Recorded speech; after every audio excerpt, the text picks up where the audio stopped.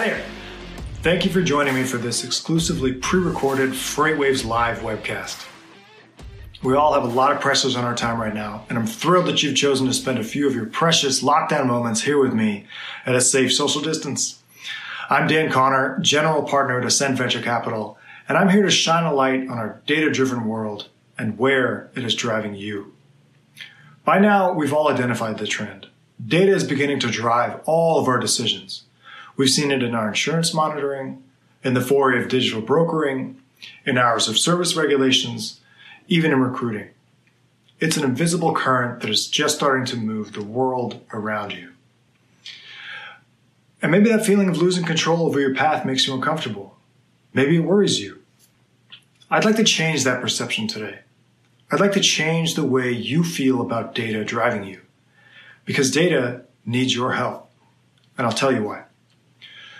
So it turns out you're right.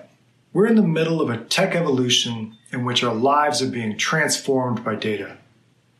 Aware of it or not, data influenced what you ate for breakfast this week, the outfits you picked to wear, the traffic you were in when you yelled at those people on the road, even the Instagram stories you watched while you were taking a bio break, but really just hiding in the bathroom.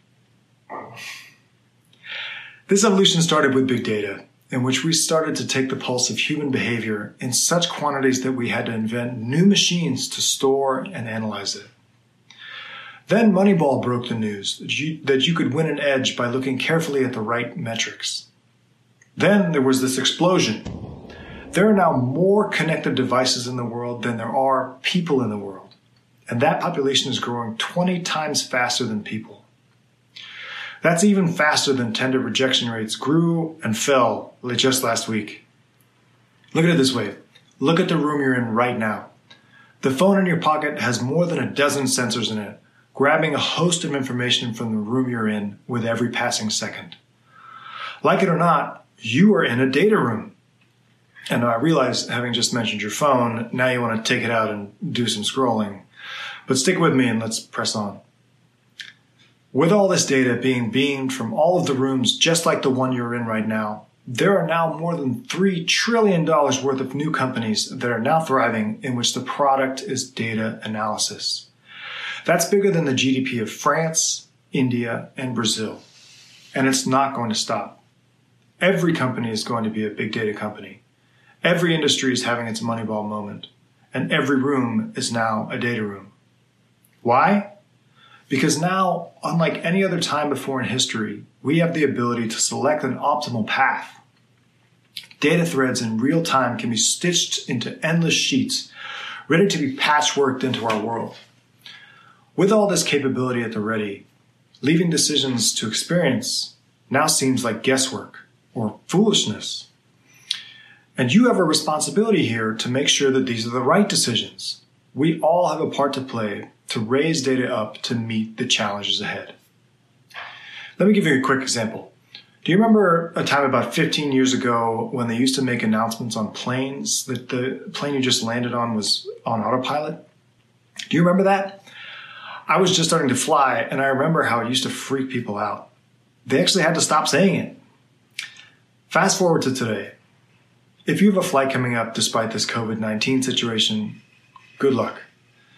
Imagine that the airline gives you a call. Hi there, I'm calling from Real Cheap Air, the industry's least most bankrupt airline. I'm calling to let you know that the plane we've selected for your flight is going to be a 737 MAX. But don't worry, to save you and us some money, we're not going to do anything complicated like update the software or patch in real-time data. Instead, the pilot's with me right here. She assures me she's read the news, she's practiced 1,000 times. She's pretty sure she's got this sucker. Now, do you want to upgrade from economy? No way, right? The point is, something's changed. The world is different now. There's now an expectation that every decision, from the minute to the critical, should be made based on data. It's here. It's everywhere. And it's changing the world. That's why you have these feelings. That's why you just asked yourself instinctively, is that a good use of data or is it foolishness? Travel, electricity, medicine, schools, even your favorite charity. Each is being reborn with data-driven decisions at its center. And it won't stop there. The next steps in your career, your investments, your bill of lading, how long it takes you to find something decent to watch on Netflix. Eventually, all your decisions, from your election ballots to do you want fries with that, to where's the route with the fastest chicken coops. Eventually, all our decisions will be expected to be laid out perfectly before us by data-driven systems. No wonder we all feel a little uncomfortable about it. Okay, now I'm going to attempt to change that perception, to change the way you feel about data driving you. And to do that, first we need to get to know data just a little bit better. What image comes to mind when someone says to you, we've got to make this decision based on data? Is it a spreadsheet filled with figures? Is it a TXT file filled with alphabet soup? Is it a web app showing a bunch of graphs? Is it this guy from Star Trek? See, that's the problem here. When we all think of a data system, we think of a functioning system clunking away and ticking out expert insights and instructions. But in fact, that's closer to what the producers do behind the scenes of The Bachelor, not the reality. What if I told you that this is closer to what data looks like today? Think about it. This little guy, let's call him DAO. DAO is actually an acronym, DAO, Decentralized Autonomous Organization, that describes a company made up entirely of coded decisions in the data-centric world. This is actually just a picture of my son, though, but let's call him DAO for now. DAO has a lot to learn before he inherits the whole world. He needs to learn what's fair. He needs to learn how to play nice with the people in the world around him. He needs to learn right from wrong. And while he learns all this, he needs to be kept safe. He needs security. He needs privacy.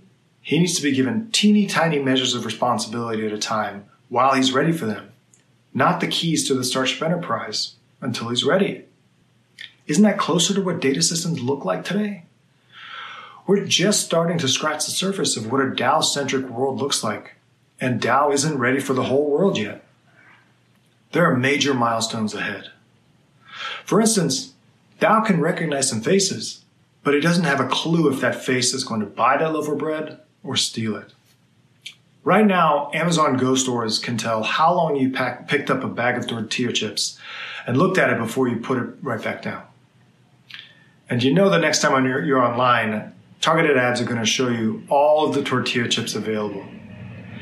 They'll even show you ads for jobs making bags of tortilla chips.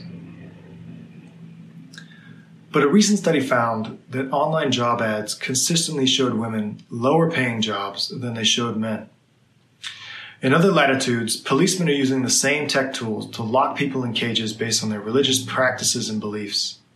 Clearly, DAO has a lot to learn about bias. Think about how you learned about it growing up. From time to time, we even need to teach DAO intentional bias so he can learn right from wrong. Because one day, DAO is going to be that policeman. The more interconnected our world becomes, the more vulnerable we become to cyber attack. And I can't believe I have to say this, but we need to keep DAO safe from the Russians. Let me tell you a story. A few weeks ago, I got in a car accident with my son in the car. Everyone was fine, thankfully, even the Russians. It turned out to be a fender bender, but it was paralyzing to think that my son could have been injured. Keeping DAO safe while he learns how the world works is that important. We need to be thinking about keeping our data as safe as we keep our children. Because one day, DAO is going to be driving that car.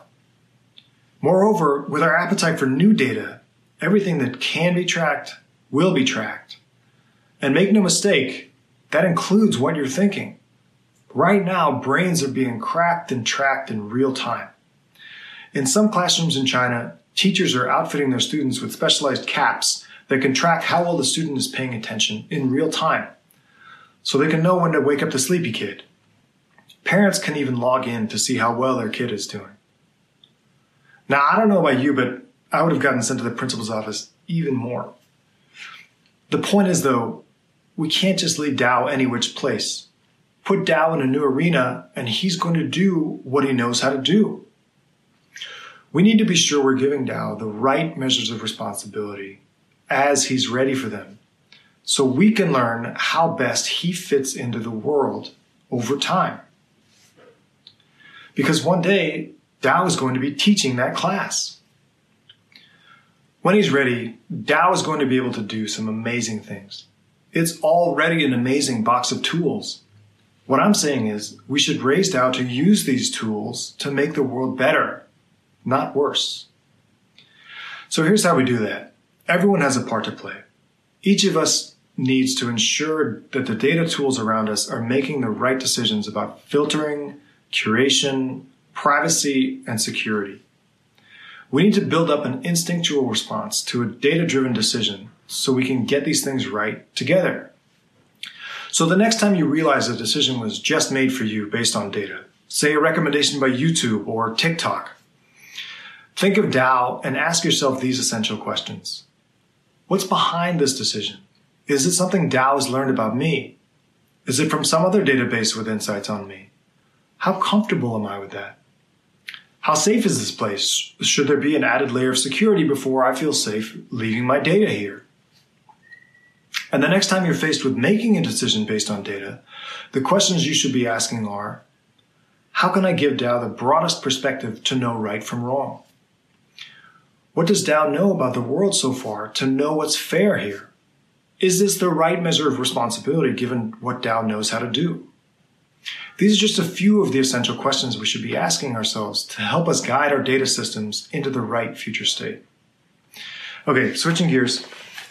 Here are a few questions I've been asked in advance of this talk. First, what do you think the effects of COVID-19 will be on the VC industry? Look, in the short term, deal making is going to slow down, that's for sure. And funding is going to be channeled toward portfolio companies. In the medium term, though, however, new markets are being minted. Think about it in terms of an aspen tree habitat. Aspen trees are the largest living plant on the planet, and one single organism can comprise an entire forest of trees. With changing environmental conditions, new habitats are created in which an aspen tree can take seed and grow entirely unencumbered. That's the corollary to our current situation. New markets are being created by these environmental conditions, and startups can take root to grow fast, just like Google and PayPal did in the dot-com bust, and just like Uber and Square did in the financial crisis. Okay, what should our concerns be as individuals regarding data protection when U.S. companies are acquired by foreign companies? We should be concerned that these platforms, when acquired by foreign companies that operate under a nationalist agenda, can be used to surveil us. In fact, the U.S. government is concerned. Right now, military service members are not allowed to download or use TikTok for fears of hacking or tracking. This is by ByteDance, which owns TikTok and is based in China. Surveillance means monitoring, and we shouldn't take that in a stride. As someone who invests in data-centric technologies, what would my concerns be, if any? I'm concerned that a foreign government could write an enormous check to entice the acquisition of a data company, with the goal to use it against its citizens' rights and freedoms. Without international guidelines, many platforms can be currently deployed at the whim or directive of foreign governments that already surveil, censor, or control their own populations, simply because they're able to write a bigger check than all competing offers. Furthermore, countries currently treat data resources differently. The US sees data as similar to oil, where you keep what you extract. The EU sees data as infrastructure to which access is allowed under certain provisions. China sees data as a public good, ultimately owned by the government. We need to reach a common understanding about this. We need to set global standards of use and start to hold bad actors accountable for misuse or violations therein. Regardless of the metaphor we use, data is a global resource of which its misuse has implications. So there should be an organization to ensure its free and fair trade, similar to the World Trade Organization, but for data. Okay, that's all the time we have for questions right now. But if you have any additional questions you'd like for me to answer, leave a comment here and I'll do my best to respond to you. In closing, I want to leave you with this. Driving the world around us is a huge responsibility. If we're all invested in showing Dow the right path, we could nurture the future of one of our world's most promising engines for growth. It's a once-in-a-generation opportunity. Let's get it right. Together. Thank you very much.